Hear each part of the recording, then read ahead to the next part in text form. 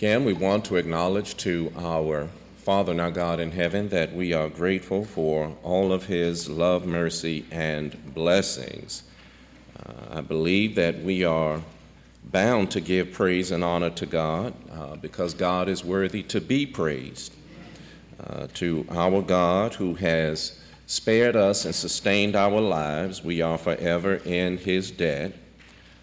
To our God who has redeemed and sanctified us, we ought to be forever grateful. It is God alone who enables us to face our trials with calm and assurance and our sorrows with peace and hope. God gives us the strength to face adversity and the patience needed to face the rigors of life. The psalmist declares back in Psalm 27, verse 1, he said, "The Lord is my light and my salvation. Whom shall I fear? The Lord is the strength of my life. Of whom shall I be afraid?" Now that's a faith statement, but isn't it good to serve the God who gives us a faith that is never misplaced, a God who blesses us above and beyond our ability to ask, and always blesses us according to our need. And for all of God's blessings, we ought to be eternally grateful. We want to direct your attention this morning again to the text that was read into our hearing there in Hebrews chapter 10. We want to read again there verse number 35.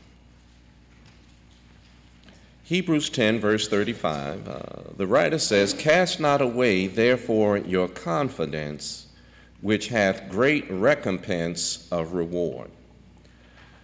Based on the words of the Hebrew writer there in Hebrews chapter 10, we want to use this morning as a subject, tempted to quit. And as we consider the text that we have before us here in Hebrews chapter 10, I believe that whenever we read anything in the Bible, but in particular the Hebrew letter, that we always have to understand and appreciate the exhortation of the Hebrew writer in the context of the plight of the Christians to whom it was written. The recipients of this letter had faced very legitimate troubles, and we are given a glimpse of these troubles in verses 32 through 34. Now, let me digress for a moment. You recall on last Sunday that I said that Hebrews is grown folk conversation. And when we say grown folk conversation embraces the niceties, but it does not ignore the realities. Now, somebody said, "Preacher, what do you mean by that?" Well, the niceties. You know, God's love, his grace, his mercy, his providence, and all of the things that we are glad about God, that he is God and that he is God all by himself. And if it weren't for the niceties, I don't know that we'd be able to deal with the realities. Now, when we talk about the realities are that trials and troubles that are spiritual, relational, physical, financial, etc., happen in our lives.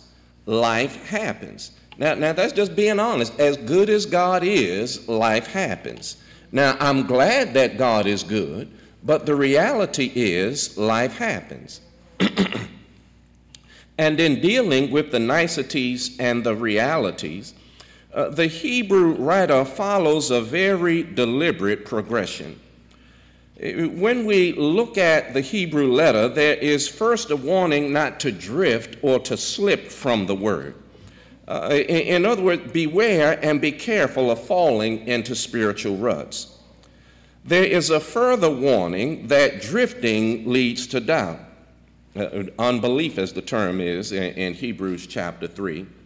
And it is when we are in a spiritual rut that we try to walk by sight rather than by faith. He then says that those that doubt the word will become dull to the word, and appreciate that in the absence of faith, the word of God has no power for me. Now, that's kind of ironic that the word that contains all power could have no power for me. Fourth, the one that is dull to the word soon begins to despise the word. Now, to despise the word is to take the brakes off. It's just to have no regard for what God says. And then fifth, the culmination of these things is seen in an outright defiance of the word. Now, I don't expect you to be able to write all this down before I switch to the next slide. If you don't get it all, go online. The PowerPoint is made available on the website. But at the point of the Hebrew, at the point of the text, at this point of the Hebrew text, the Hebrew writer exhorts and encourages us in verse number 35, and he says, "Cast not away, therefore, your confidence." In other words, don't quit. I know life can be difficult. When you come to the building, most times nobody knows what it is you're dealing with, but don't give up on God. It is as if God is saying, I know life happens. I know times can be tough and the way is unclear to you, but what I'm calling you to do is shoulder up to your cross and soldier on. Do you know that's what good soldiers do? Good soldiers soldier on. I remember 2 Timothy 2, verse number 3. Paul declares, "Thou therefore endure hardness as a good soldier of Jesus Christ." That's why JB's my brother. Thank you, man. I appreciate that. Good soldiers endure hardness, and in fact, good soldiers appreciate that hardness is a part of being a soldier. But when we talk about the word quitting, quitting is a word that is often associated with defeat, despair, and hopelessness. Now, let me say, I'm aware that there are some contexts in which quitting can be positive. You know, somebody quits smoking or vaping. Well, that's good. You ought to quit that. We quit bad behaviors. There are some things that we need to quit on. But there's no denying that in many contexts, quitting is negative. I'm sure you've heard the old saying, winners never quit and quitters never win. But it's a sad fact and a tragic reality that our world is filled with quitters and quitting. And when I say that, I don't say that to castigate or to be insensitive to other people's reality. It's just a matter of fact that people give up on things in life. People routinely quit jobs and school. Many have quit their marriages, and some in the absence of getting divorced. And sadly, many quit life. And I went round about popping this next thing up here. And again, it's not said to castigate or because I don't appreciate some people's reality, but to drive home the point that sometimes people quit. I said that. Suicide is the second leading cause of death in the world for those aged 15 to 24 years old. This according to the World Health Organization. Now that just says somebody's dealing with some serious stuff when you choose suicide because of all the things that I'm facing. Suicide is the 10th leading cause of death in the United States for all ages. This according to the Center for Disease Control. And then that same source says suicide takes the lives of almost 45,000 Americans every year. It says that people are dealing with some things, and some people's solution to this is to quit. But more tragic than quitting school or job, or quitting one's marriage, or even quitting life, I submit to you that most tragic of all is giving up on God. And one of our realities is that even the people of God are not exempt from the temptation to quit. I know in polite company and when we have in pleasant conversation where we don't like to talk about quitting, but I dare say all of us have been tempted to quit something. Even God's great servants know the temptation of quitting. You remember Jeremiah chapter 20, verse 9. In facing the rigors of preaching to a hard-hearted nation, Jeremiah just said, I'm not going to mention God anymore to these people. Jeremiah just decided, I'm through preaching. I'm through being God's spokesperson to a hard-hearted, rebellious nation. I'm sure you've read the passage there, but he said the word was like fire shut up in my bones. And Jeremiah just felt it necessary to keep going. The great man of God, Elijah. You remember Elijah stood for God in the showdown with the prophets of Baal? And remember Jezebel threatened his life? And when you get to 1 Kings 19, the Bible says that Elijah ran for his life. And you know, Elijah had some athlete in him. Elijah you didn't want to challenge Elijah in a foot race. And Elijah ran for his life. And he got there in a cave, and he feels the sorrows and the rigors of standing for God against a pagan people. And remember, God asked him, what are you doing here? And Elijah there says, I'm the only one left, and they seek my life. Even the people of God know something about being tempted to quit. And at times, you and I will be tempted to quit. But the blessing is that God gives us a viable strategy by which we may overcome our adversity. Not just wishful thinking or pretending that everything is fine or just trying to always find the bright side in things. God offers to us a real solution for a real life problem. And I submit to you that God's way of helping us to overcome begins with acknowledging that our issues are real. You ever meet somebody just wanting to make light of everything? Or that ain't no real problem. Well, it might not be a real problem for you, but sometimes I have problems that are real problems for me. You know, sometimes I have stuff going on that it's just hard to smile and act like everything is fine. Sometimes there's some stuff going on, and man, I don't see a solution. I don't have a clue. I don't know what God is trying to show me. All I know is this thing is tough to deal with. But you remember John 16, verse number 33. Jesus says, these things have I spoken to you, that in me you might have peace. In the world you will have tribulation, but be of good cheer. I have overcome the world. Jesus is saying, I understand you will have real problems in your living. There will be times when you have to deal with things that people ought not just make light of. The Old Testament witness in John 14, verse number 1, you remember the great declaration of Job, man that is born of a woman is a few days and full of trouble. See, Job understood sometimes there's some things going on in your life, and they will tempt you to quit. But inasmuch as our issues are real and we need something that will enable us to persevere, God gives us two things that enable us to persevere. Now, one is called grace.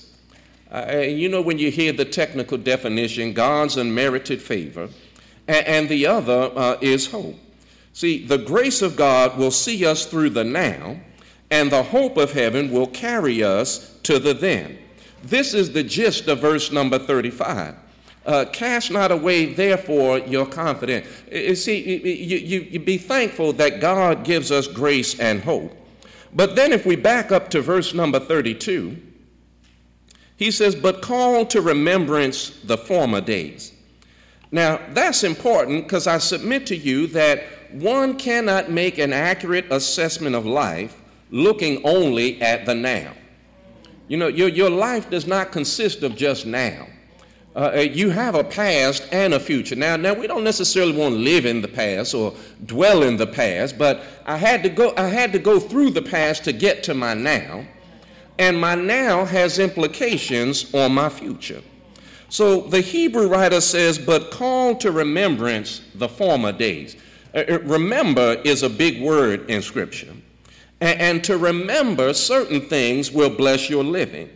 And when we say remember, it's more than just remembering the past. It is living with a conscious awareness of the power and grace of God. Do you remember the great declaration David in Psalm 20, verse 7? He says, some trust in chariots and some trust in horses, but we will remember the name of the Lord our God. But I think it begs to question, what in particular do we need to remember? You know, we can remember a lot of things. We can remember the wrong somebody did to me. We can remember things that we've suffered. But David said, there are those that put their trust in secular things. But we will remember the name of the Lord our God. In 2 Chronicles 16, verse number 19, there's something we ought to remember. For the eyes of the Lord run to and fro throughout the whole earth, to show himself strong in the behalf of them whose heart is perfect toward him. Now we ought to remember, number one, God sees everything. That there's never time something is going on and God is not aware that is going on. Nothing ever catches God by surprise. And one of the reasons God is watching everything is to protect his children. He said, I know the devil is like a roaring lion walking about seeking whom he may devour, but I got my eye on him.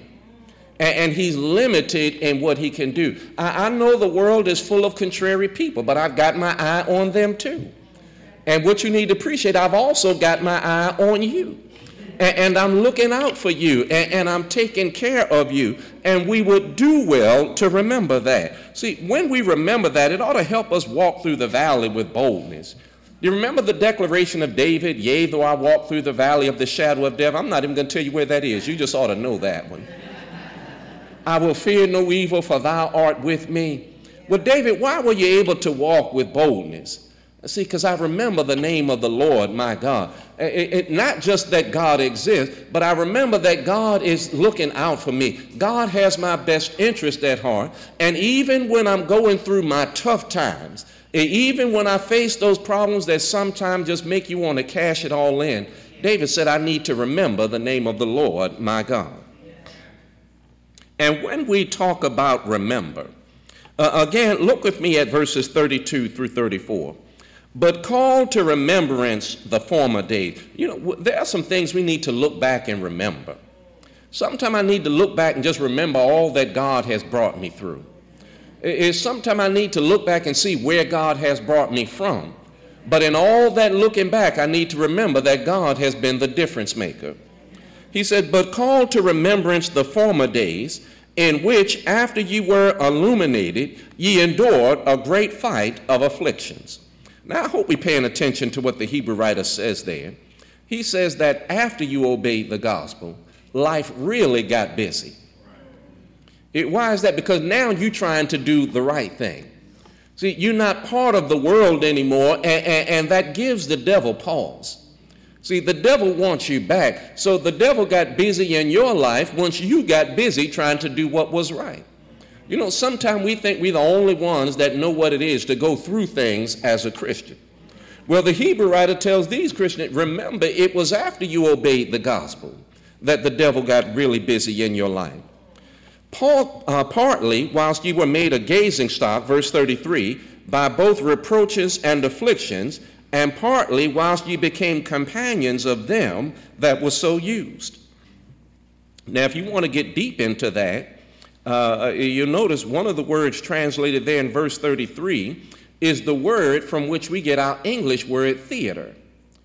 Paul said, you were made a public spectacle because you were faithful to God.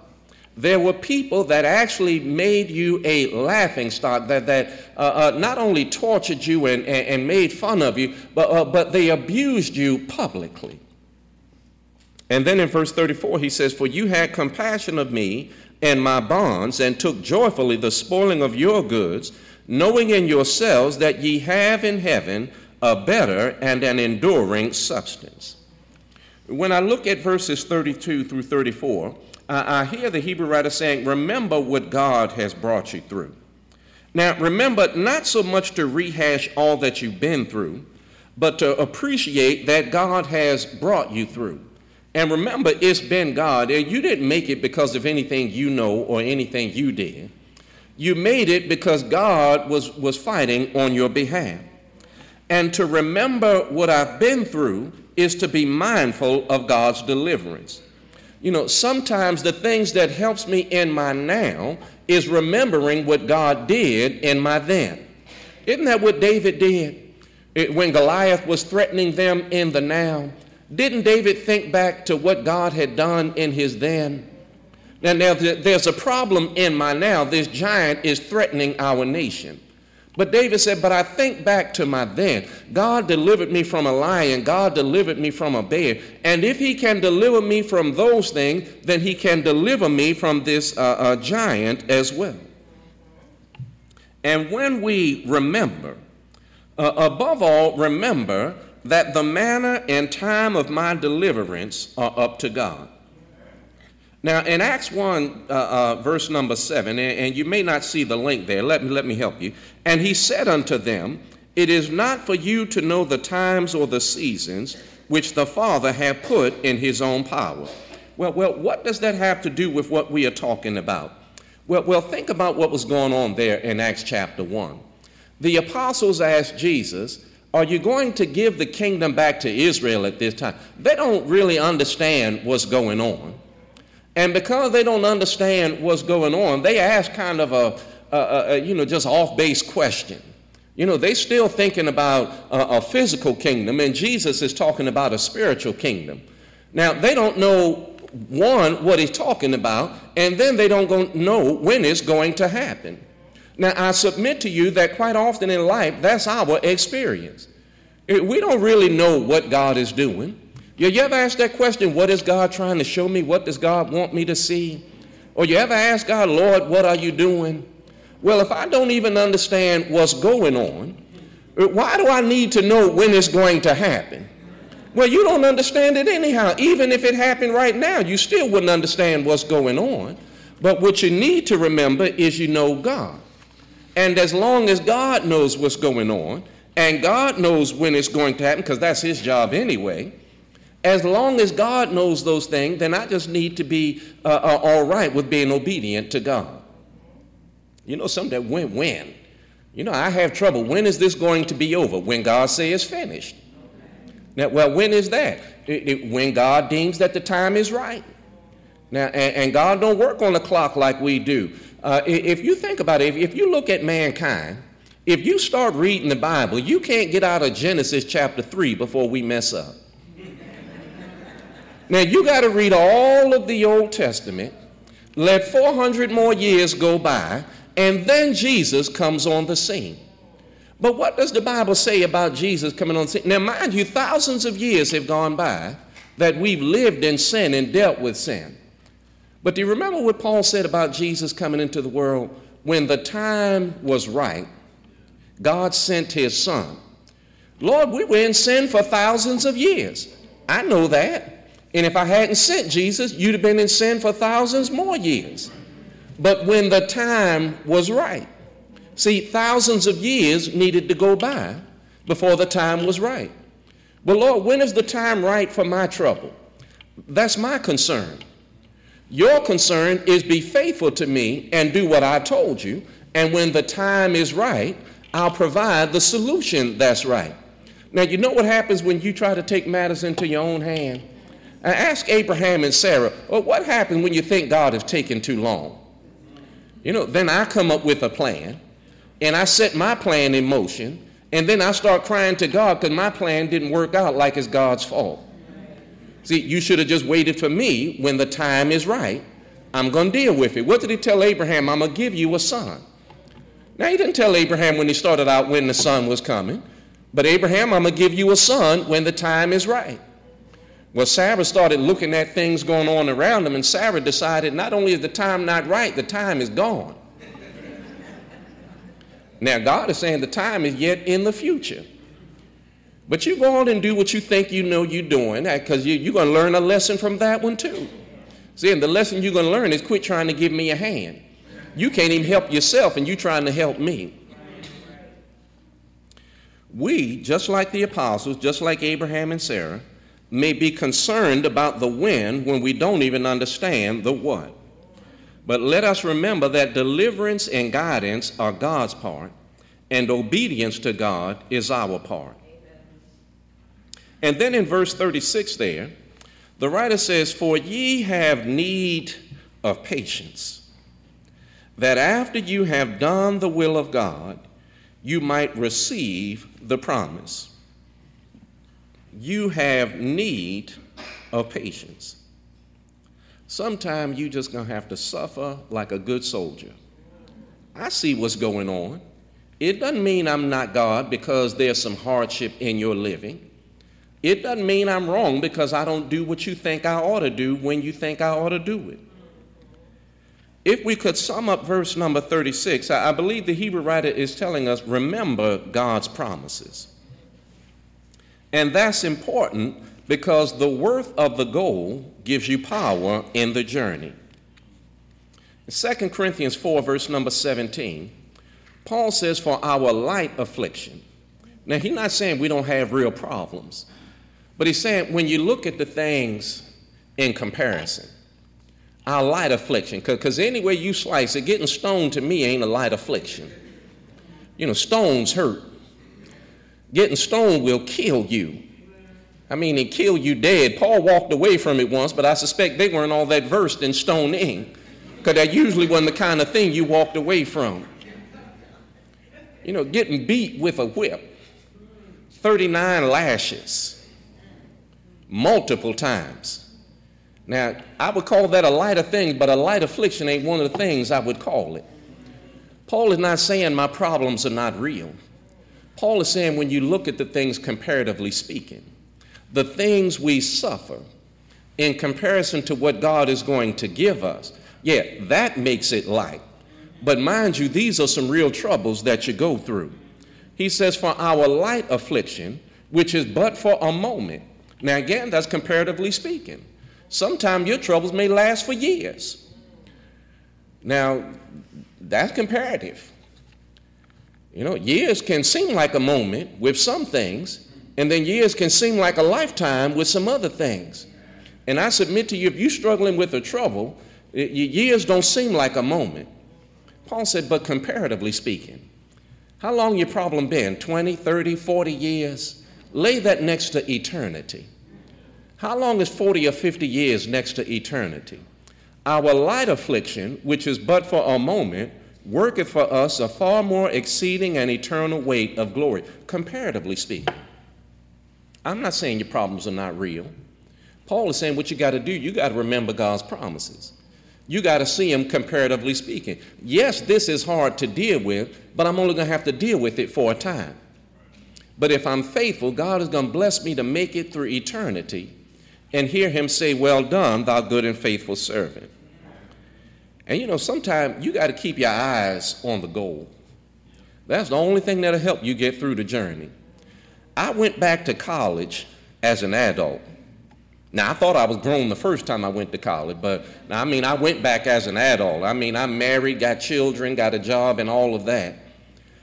And there would come times I'd be sitting in class, and the teacher would say something, you know, you got a 20-page assignment due. I'm like, my life already full. Like, I got time to be working on a 20-page paper. I got a family and a job and a life, and you talking about a 20-page paper citing this many sources and all of this kind of thing. And you know, sometimes you just have a conversation with yourself, Rick, why are you here? You know, most time folk go to school to get a job. You got a job. You got a job and a family. Why are you here? But you think about the goal. See, I didn't go to school because I didn't have anything to do. I already had stuff to do. But you had a goal in mind. And that goal was tied to that piece of paper they were going to give you when you finish all them papers. And you know that's all they give you? When you finish, they give you a piece of paper, fancy piece of paper with your name on it. That's all they give you after them thousands of dollars. Now, I'm like, man, for that kind of money and that kind of time, I sure ought to got more than just this piece of paper. Now, it's up to you to go out and help put that piece of paper to use. And I need God to bless me even then. You know, you walk in and say, you know, I got a piece of paper. Say, I've been in school 6 years. Thank you very much, Mr. Cook. We'll give you a call. See, you need God to bless you even once you get that piece of paper. But it was that piece of paper that gave me the incentive to keep going. Yeah, I got a job, but I'm looking for another one. Yeah, I got a life, but ain't nothing wrong with making things better. Ain't nowhere in the Bible where it said, thou canst not earn more than thou earnest right now. The goal gives you the incentive to keep going. Sometimes we need to spend some time thinking about heaven. I know your now is your reality, but I need to remember heaven, because that's going to help me deal with my reality. Whatever my issue is, and certain issues, it's something to have to deal with people on the job and then deal with people when you come home. You can always get another job. You can't just get another home. Now, I know sometimes folk do that, but remember, when you're talking about God blessing you, see, but God's blessing, if this one ain't working out, you just can't quit and go get another one. Because we stood up and said something to the effect, until death do us part. Now, that's saying you can't just walk away because this one ain't working out. Now, you might be tempted to quit. You need to remember the promise you made before God and to your spouse. And I need to remember heaven. Like Paul said, our light affliction, which is but for a moment. Now, I'm not saying it ain't hard to deal with. Paul's saying you just got to look at it comparatively speaking. I'm trying to get to eternity. Whatever I have to endure to get to eternity is worth it, because that's temporary. I'm sure we've all been tempted to quit. Quit a job, quit a relationship, Lord help us, maybe quit life. But the Hebrew writer is saying, when you get to that point, remember. Remember the God you serve. Remember what he's brought you through. And remember his promises. That'll help you make it through the tough times. Now, it won't stop tough times from being tough, but it'll help you make it through. God calls us to be reconciled to him so that we might be able to hold these things in remembrance. And he calls us by the preaching of the gospel of Christ Jesus. And he requires that we hear the gospel message. Faith comes by hearing, hearing by the word of God, Romans 10:17. He requires that we believe Jesus to be the Christ, John 8, verse 24, that we be willing to turn from sin. Acts 17, 30, 31, the Bible says there was a time when God winked at ignorance. And whatever that means, the key thing is there was a time. Meaning he's not doing whatever he did, he's not doing it anymore. So we can't ride on that ticket anyhow. Now he commands all men everywhere to repent. We must be willing to confess faith in Christ Jesus, Matthew 10:32, and then be baptized in water for the remission of sins.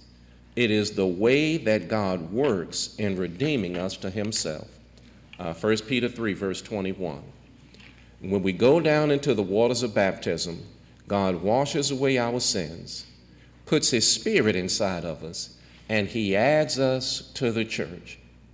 And God is doing all of these things to give us strength to face our trials and our troubles, so that when we are tempted to quit, we can look back in remembrance at the God we serve, the things he's brought us through, and the promises that lie ahead. Perhaps you're here this morning, you want to respond to the invitation, or you want the church to pray for you. And if either of these are the case, then we bid you to come as we stand and as we sing the song of invitation.